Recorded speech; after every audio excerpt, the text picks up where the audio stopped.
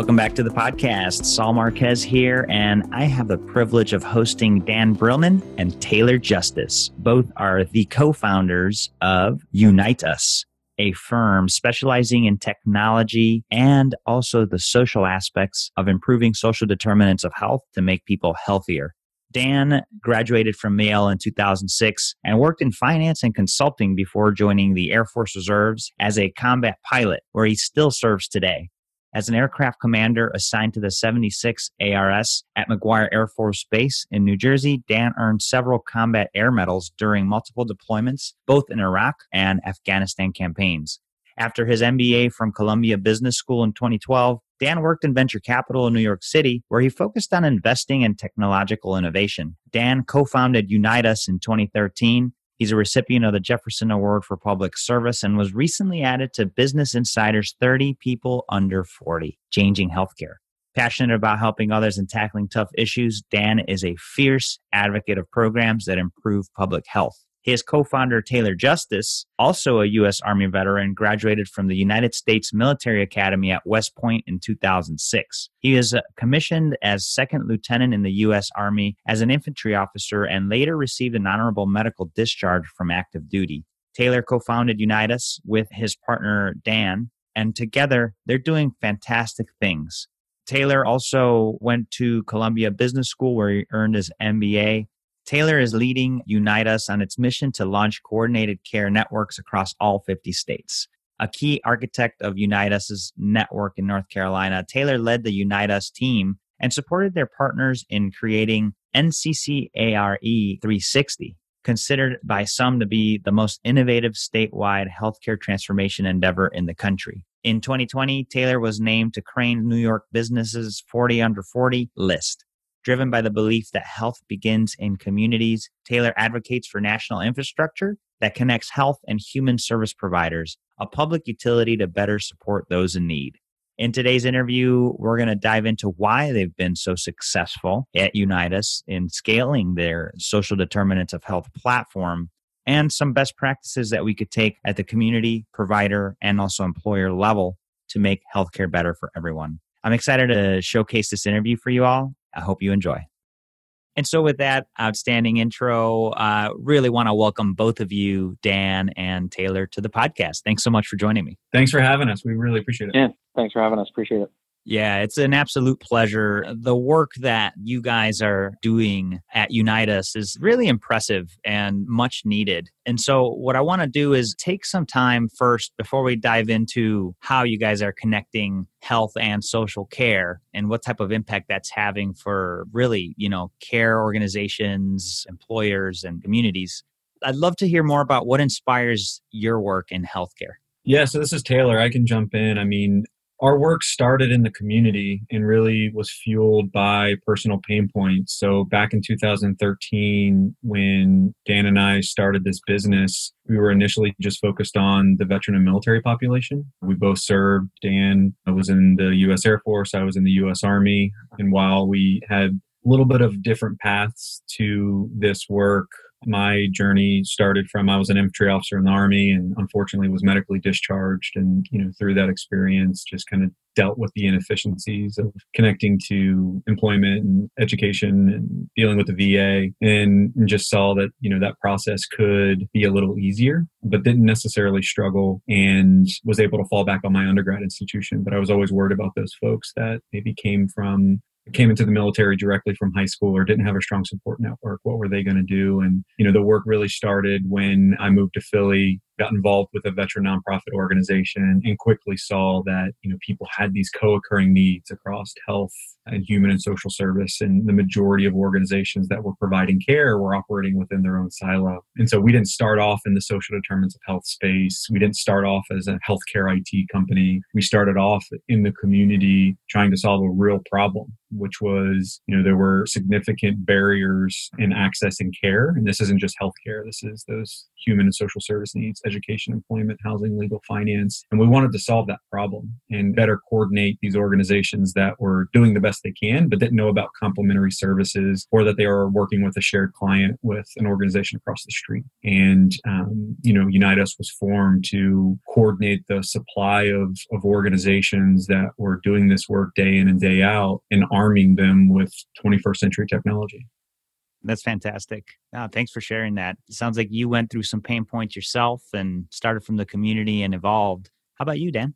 Yeah, I mean, we obviously share from a mission-driven perspective how we really wanted to focus on, not how we just connect folks to the services they need, but most importantly, how do we track the outcomes and ensure what happens after. And that goes back to just the mission-driven way we've helped veterans that we've served with and helped our communities. And what that's really transformed to 7 years later, for us has become really this infrastructure that is across communities that obviously has grown way beyond veterans and has grown to all populations and has become really this public infrastructure that ensures people get the services they need regardless of who they are, their backgrounds, and it provides value to not only the people that need the services, but most importantly, we're really building the efficiencies and the visibility into what's going on for clients that or for the service providers that need it, and not just healthcare providers, but also the community.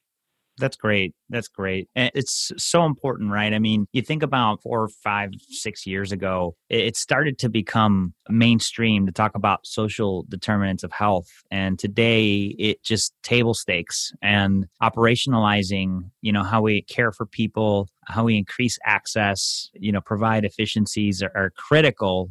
Tell us a little bit about how your program works and how exactly you're enabling, care providers and communities to identify these gaps and bridge them to provide better outcomes. Yeah. So, just at the base level, what we're really doing is getting organizations that serve the same client across healthcare, government, and social services to effectively coordinate. That means sharing client data across sectors so that they can simultaneously work together around a shared client that has multiple needs going on. So from that point of view, what that requires is technology that can stretch across these sectors and allow each type of organization, a provider, a payer, a government service, and a broad range of social services to effectively electronically refer to each other, track and communicate back and forth bidirectionally, and most specifically track the distinct services provided and the outcomes that are being delivered outside the four walls of each organization. And at the base level, the technology is really the foundational element that allows for effective and secure data sharing between organizations. And on the other side of it is, how do you get the supply on to the network? And so as a company, what we've developed, we've taken that on from a network management perspective. We have almost 100 people that in the communities that we work in that actually go out and build the rapport and build the network with these organizations, talk through their workflows, ask them why, what is valuable to them, how would they want to participate in this, both on the healthcare side and the community side. And that package together is really the foundational element of what a network is. It's around quality and accountability. So that truly it is a no wrong door in how people enter the network and get the service they need. What we're really promoting from a value perspective at the end of the day is the journey for a client in need doesn't have to start in the emergency room. It doesn't have to start in the place that maybe costs the most, right? And so we're empowering the community to really wrap around clients and ensure they can communicate with each other and address needs closer to their home, not just in the hospital. And that's why, you're seeing this really take off from a social determinants of health point of view, and big investments from government, from payers, from providers, is because they really need that connection. One, they need that visibility too, and they need the outcomes and the data to show, hey, when I effectively get someone to these services very quickly, they have a support system around them, and it's not just a medical way to do that. That's really where the effects come in to drive change. Yeah, that's very interesting. And so this shared space where all of the stakeholders can gather around that goal of healthy people. On the one hand, it's phenomenal. On the other hand, I think about all the potential challenges, right? And getting people to agree that, yeah, this is where we want to do it. Can you walk us through how you got there and maybe even some of the challenges today that you're overcoming to be able to provide this service? Yeah, I'll start and probably Taylor can jump in as well, right? This is a very localized approach that has to also scale. And so services are local, they're in the community. When we started 7 years ago, we started with the right framework, but also the hardest framework. And it's always where the market is. And so 7 years ago, we had to actually get about 40 organizations, to agree on a standard of what data sharing looks like between each other, meaning How do they define certain terms? And this is healthcare in the community. How do they agree what an employment outcome looks like? Very distinct library of outcomes. How do we do that for housing? How do we do that for employment? How do we do that for physical health? And so it's not just the technology, it's actually the trusted framework of how you are going to work together securely in a system like ours to do that. That took us almost a year 7 years ago. Wow. And that's also because, the different levels of technology adoption 7 years ago is different than where we are in 2020. And it's amazing to see that as the evolution of technology, continues, especially now, or, telehealth as an example, right? Rapid acceleration of that, where 7 years ago, people may have said and asked the question, oh, wow, I don't even know if this is possible. 7 years later, people are saying, why weren't you there several years ago for us? Why? It's almost, we need you yesterday, which I think is amazing. So the challenges that we'll continue, to have is really, what we're continuing to do as a company is also provide a lot of change management in communities, right? A new way of actually providing services. And while, the departments may be called health and human services, they are, very distinct in how they're paid for, right? And how they're the capacity building. There still is medical care and there's social care, and integrating those two from a business model perspective, I think it's the challenge and the opportunity that we're always going after, and that's what gets us excited. Love it. Very good. Yeah, it's interesting. So you guys built that trusted framework, and somehow you guys got everybody to at least agree for the most part. Tell me more about that. I mean, that in itself is probably the differentiator of what you guys can provide, right? Just tell me more about how you guys got there and how that's been able to flourish to what you guys are doing today. Yeah, I think there's two ways that we got there. The first was the first product we put into the market was the wrong one back in 2013. We felt that if we populated a pretty map, put a bunch of resources on that map, and made it available to all veterans and their families, we'd solve their problem. But what we realized is that a resource directory doesn't get the job done because there's no accountability of the organizations on the other end. So we were, in our first couple months, sending veterans and their family members to a black hole. And the beauty of the veteran and military community is they don't let you blow smoke. And so they let us know that this didn't work. And Great. Dan and I were very lucky to have patient investors that allowed us to flip our model on its head and focus on coordinating the supply of organizations, solving pain points that they have in providing services to the end user, i.e. the veteran and the military family, so that now once that veteran entered one of our networks, it was a supply chain that was going to work for them. So that was one aspect. We had to cut our teeth on actually building the right product, not just building a feature and selling it as a product. And then when we came into the healthcare landscape in 2015, 2016, as social determinants of health really started to bubble up, we had to stay true to what we knew the market needed, not what they wanted to buy at the moment. And so in the very early days of social determinants of health products, because social determinants of health has been around for decades, but from a product perspective, people were selling resource directories. So they were competing with United Ways and 211s that had historically had created resource directories. They were just kind of putting it on a technology, selling that to a health system or a health plan. And those plans were just handing information off to patients, members, clients, and sending them out into that black hole. Had no way of tracking outcomes, had no way of knowing what happened. Did the person even show up? And so we had to kind of fight that battle, because when you bring technology plus that human component that goes into a community, builds a relationship with a community-based organization and creates value for them, just like you need to create value for the health system to participate. Most people don't think you have to also do that for the CBO. It's just those CBOs are historically understaffed, underfunded, and overworked. So if you can't create efficiencies for them, once the adrenaline of a new technology fades away or a resource directory fades away, usability is going to fall off the cliff. And so we had to really kind of cut our teeth and stay true to the mission of we're going to build a community-wide care coordination network. We're going to explain the value of having a supply chain where you can prove every outcome for every person that you put into that network, not just check a box. And so that was tough. It took a while for the market to catch up, but, I think it was Wayne Gretzky, skate to where the puck is going to be. That's what we did. And the market caught up real quick because as they started to push things out there, they realized they were getting no data back. Yeah. And so the need to build this infrastructure, the need to have that connection and relationship with a community-based organization and digitize it, that's where we really started to see our hyper growth and why we became the leader in the space. When we talk about networks, we're not talking about a resource directory and can people access it and turn it on tomorrow. No, we're talking about a care coordination network, a supply chain where you're going to get an outcome, positive or negative, every single time. It's just 84% of the time we're able to positively resolve issues, which previously has never been able to be captured before because no one did the hard work of building the network on the ground. Yeah, that's a great distinction, Taylor. And I appreciate you highlighting that to us.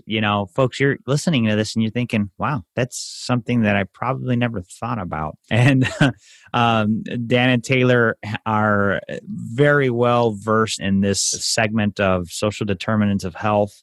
Those that are experts in their field have the appreciation of multiple distinctions. And that's one that I've just learned, of this supply chain problem and a resource directory versus a community-based care coordination plan. So how did you guys solve the supply chain problem? I mean, because that seems like out of your control. Well, I think that... Yeah, so... Go ahead, Dan. All you. We'll both take it. I think it is a problem that we've programmatically solved over the last 7 years. Okay. And so each time we've done it, we learn each time. We share those learnings with the next one. And once you do it 50 times, by 2018, you've learned a lot. Once you do it 70 times in 19, you learn even more, and it becomes a practice. Yeah. And so you teach that practice. And part of it is it's a multi-stakeholder approach. And so you have to understand each of the stakeholders. And by no means have we learned everything. We continue to learn, each and every day.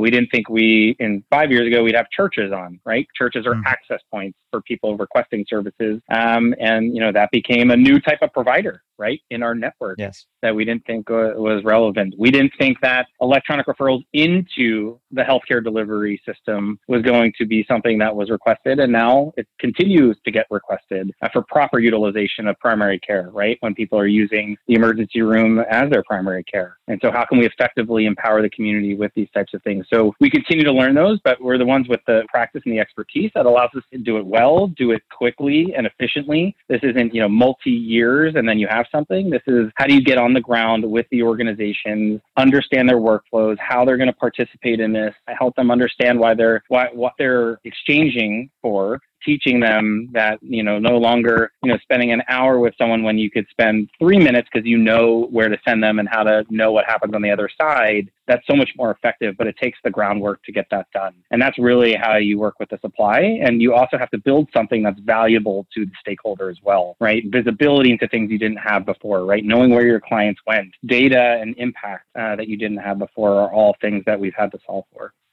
I think part of that too, to kind of double tap on getting in front of these organizations, is it would be ludicrous if we went to a health system and said, hey, plug into this system without matching workflows or connecting into where that makes sense and creating value for a health system to want to participate. But most organizations don't think about that for the community-based organization. They just think, oh, we offer them community benefit dollars or philanthropy. We're going to give them technology and they're just going to use it. And I think how we get these organizations to be willing to sign service level agreements, meaning they'll respond to referrals in a certain time hack, they'll keep their information up to date, and they'll give you outcome data on services that have been rendered, because most technology companies will not spend time with a community-based organization to help them become operationally efficient. We will.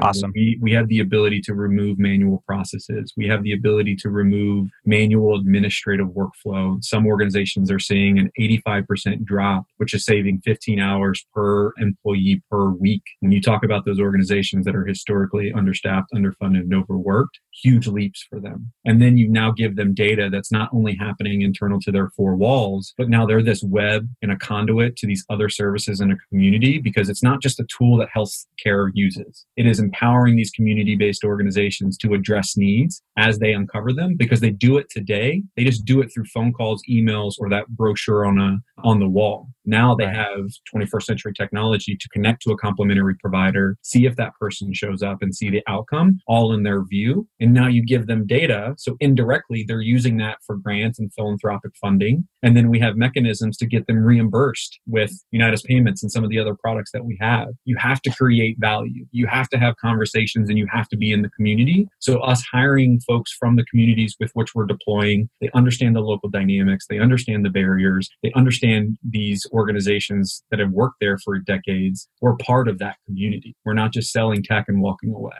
That's fantastic. And, it kind of leads me to the next question is, when you have traditional payment models in our healthcare system, you got to wonder, well, how does this get paid for? A lot of these communities can't afford technology upgrades and things like that. Can you guys talk to us about how this fits, how your solution fits into the supply chain? Yeah. So we think about, go ahead, Taylor. So we think about it in a couple different ways. I think when you're creating an emerging market, there's a lot of things that you have to do. And part of that is, 6 years ago, we were historically going after philanthropic dollars of organizations that wanted to seed investments and trying to figure out how we create value for public-private partnerships where government can come into play. And nowadays we're seeing that, social determinants of health and the need to have solutions is validated, but creating that operational model hasn't yet. That financial model hasn't yet. But there are organizations that have done their own ROI analysis and have created those work streams. So we see government coming into play, again, establishing 21st century public health infrastructure, public health 2.0. You see health systems and health plans that are seeing this as an opportunity to reduce healthcare costs, where avoidable ED utilization, and if they're having issues with capacity, where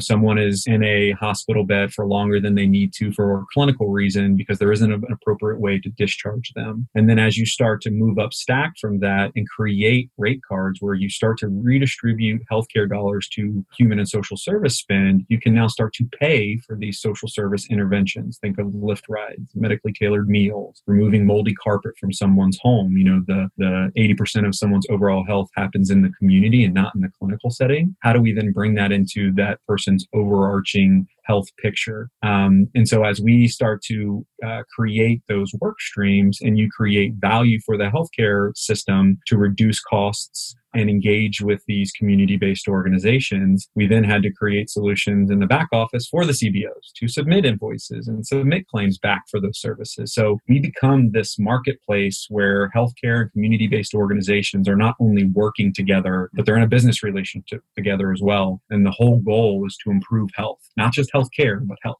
Love it.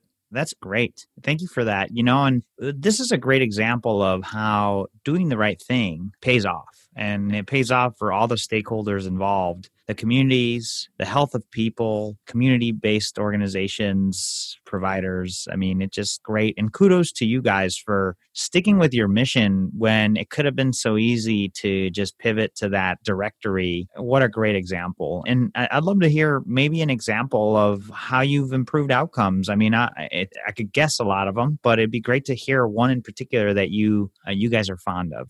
Yeah, we have multi-stakeholders or lots of stakeholders involved in our work. And so, when we're talking with folks that are around value-based contracts, right, and taking responsibility for the total cost of care, right, they're looking at an infrastructure that allows them to support the whole person in the community, not just in the healthcare setting, right, and utilization of the healthcare setting where it's appropriate primary care visits and so forth. And so, for when we think about this in states that are really moving forward quickly related to to utilization. We're just talking about medical kind of spend and improving outcomes. We look at lots of different spheres. Obviously, the cost and the encounters with the healthcare system is important. So when we do analysis for customers now, we've looked at utilization or encounters with the healthcare system against what we call the episodes of services or service episodes in our system, and see the direct correlation between utilization dropping and social care outcomes increasing, right? So as more people take hold of this person in the community and address those needs, and they become the first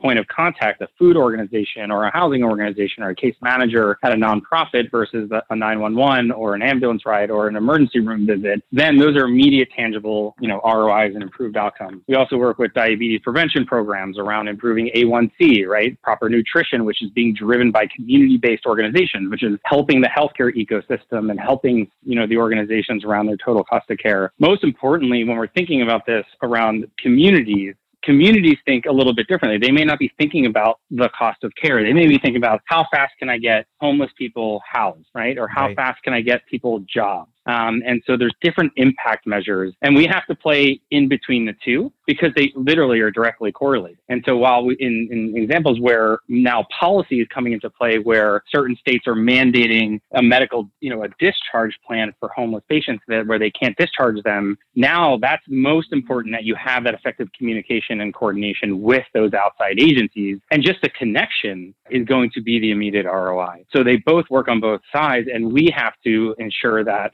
when people think about community-based outcomes versus medical or cost of care outcomes, we kind of have to address both, but that's what the network does at the end of the day. And so the things that we improve as a company is around our insights and analytics for both stakeholders to ensure that they're both getting what we call ROI. Mm-hmm. And I think another story that is on the top of my mind specific to COVID-19. And so we work with a big health plan where they ended up having a member who was incarcerated but was discharged because they tested positive for COVID-19. And so I don't know if you know much about the reentry program, but depending on, the level of your crime, you might not be eligible for government assistance. So you're really dependent upon the nonprofit community to facilitate care. And so this person was transitioned out, obviously tested positive and needed medical attention. But when you think of basic needs, where's this person going to live? Are they going to have food on the table? Connecting them to a primary care physician, maybe some medical supplies. Once they heal up, what's the next phase? And so this person was discharged within 48 hours, had a place to live,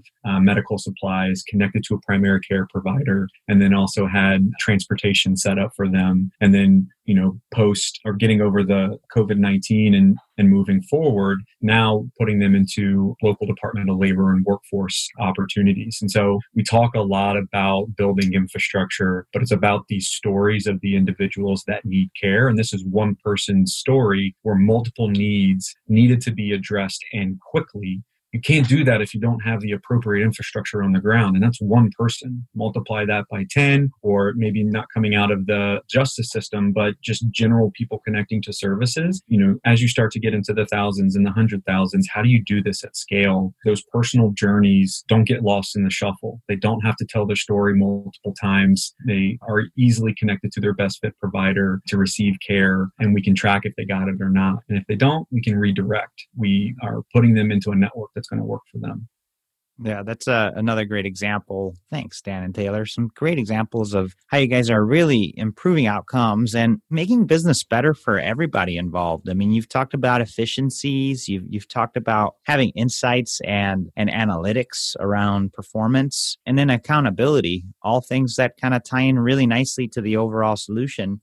At the beginning, you mentioned that you had to turn the model on its head, and that was a pivotal kind of learning experience. Is there anything else that you've encountered, any other setbacks that have been formative or have made you guys stronger as a company?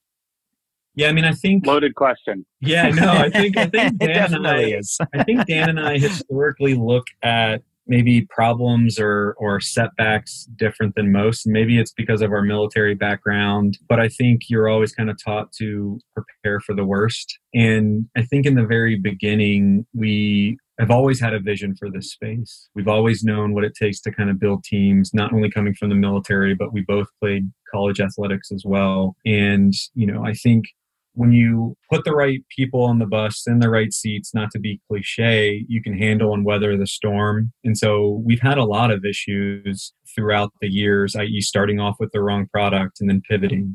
That took us making sure that we had the right investors that believed that we were going to solve this problem. And then you bring good people on board and you run into situations like a global pandemic and you're moving everybody virtually and everyone's got to work from home and the company that is just resilient and able to just adapt quickly. I think that's a testament to the team that we've built and the culture that we've built and just the folks that when we bring people on, we are very transparent that we are moving really quickly. We are moving an industry down a particular path. And while we have the vision, doesn't mean that we have everything figured out. And we might have an 80% solution. So people are expected to go fill those gaps for us. And so when that's part of your culture and that's part of the team, these hard times or these setbacks don't feel as hard. And so I think for us, we've been able to kind of roll with the punches, and it's expected again when you're in an emerging market and you're the leader in that market and everything's a green field in front of you, setting your culture of just making sure you're a good human. Our company values of be a good human,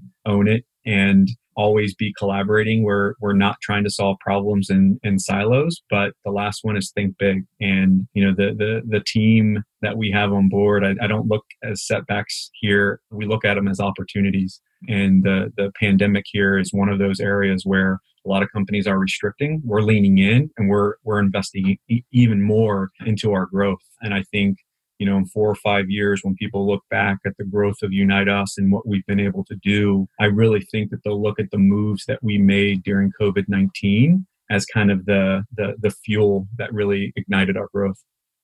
Love it. Yeah, and I love those values, and they're so great. Crystal clear, be a good human, own it, think big. I like always be collaborating. That's a good one.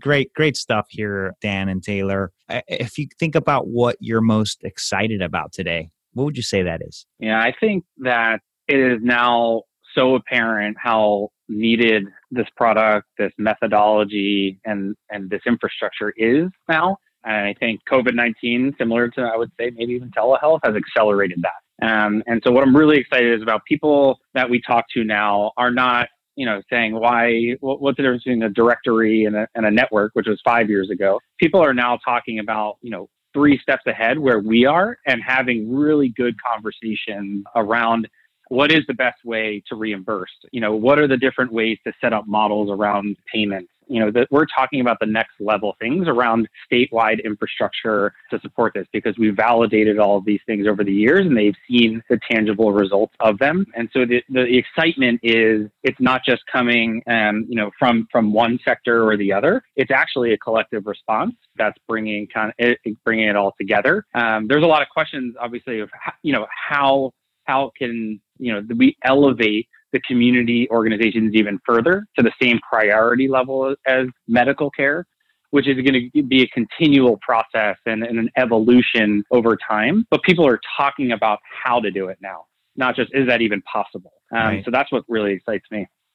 Yeah, definitely exciting stuff. And you guys are leading the way. So we're here at the end, guys. And thank you so much for helping us better understand how you guys are approaching the marketplace, how you're collaborating to improve outcomes and working across multi-stakeholder groups to make that happen. Really appreciate the insight that you've shared.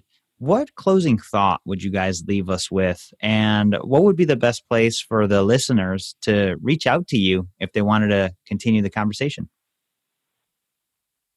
Yeah, I would say when folks are thinking about social determinants of health, historically, people try to segment it into, I'm going to invest in a community-based organization from a philanthropic or a grant perspective, or maybe I'm going to invest in technology, and they treat it as this either or. And really what it should be is it's an and. They go hand in hand. And if you realize that the human and social service landscape is lacking appropriate infrastructure to connect these organizations together because people's needs are dynamic, while also funding the capacity to continue to build upon those networks. The focus is this is a complicated problem and there isn't just one solution. This really takes always be collaborating, kind of to that core value that we have. And so I think one thing that we've been able to do is, we're not just a tech company. We are truly a partner, because to bring these organizations to the table, facilitate government, healthcare, community-based organization, that takes work. And we have a model and a process where we can partner with these big institutions that want to make the appropriate investments in social determinants of health, and realize just having a directory and pushing information out there isn't going to get it done anymore. So, taking an approach of incorporating social care and putting that at the same priority level as healthcare, those are the types of organizations that we want to work with. And it's going to take commitments from the folks that subscribe and listen to your podcast to make that a priority. So I think the call to action would be that including social care into your strategy, into the core values of your organization, the investment that certain organizations are making, it's not going to be as simple as kind of just, writing checks anymore. It's about what is your thought out approach to really solving the needs in a community, and we're there to help. Love it, Taylor. Love it. And Dan, appreciate your thoughts there as well. Where can the listeners best connect with you guys and your company to continue the conversation? Yeah, of course. So going to uniteus.com is obviously the best. And you have our name, so you can shoot us emails as well. I defer. You can always email Taylor, but uniteus.com for sure is the best way to get in touch with us. And we'd love to have conversations with folks that, hearing their position in their world and how they think about this, and how we can think about the effectiveness of our work for them. Outstanding, gentlemen. Thank you again. Keep up the outstanding work. And folks, go to uniteus.com to learn more. And for the full show notes, just go to outcomesrocket.health. In the search bar, type in Unite Us, and you'll find ways to get in touch with Dan and Taylor to learn more about the outstanding work that they're doing. Thank you again. Thank you. Appreciate it. Thank you.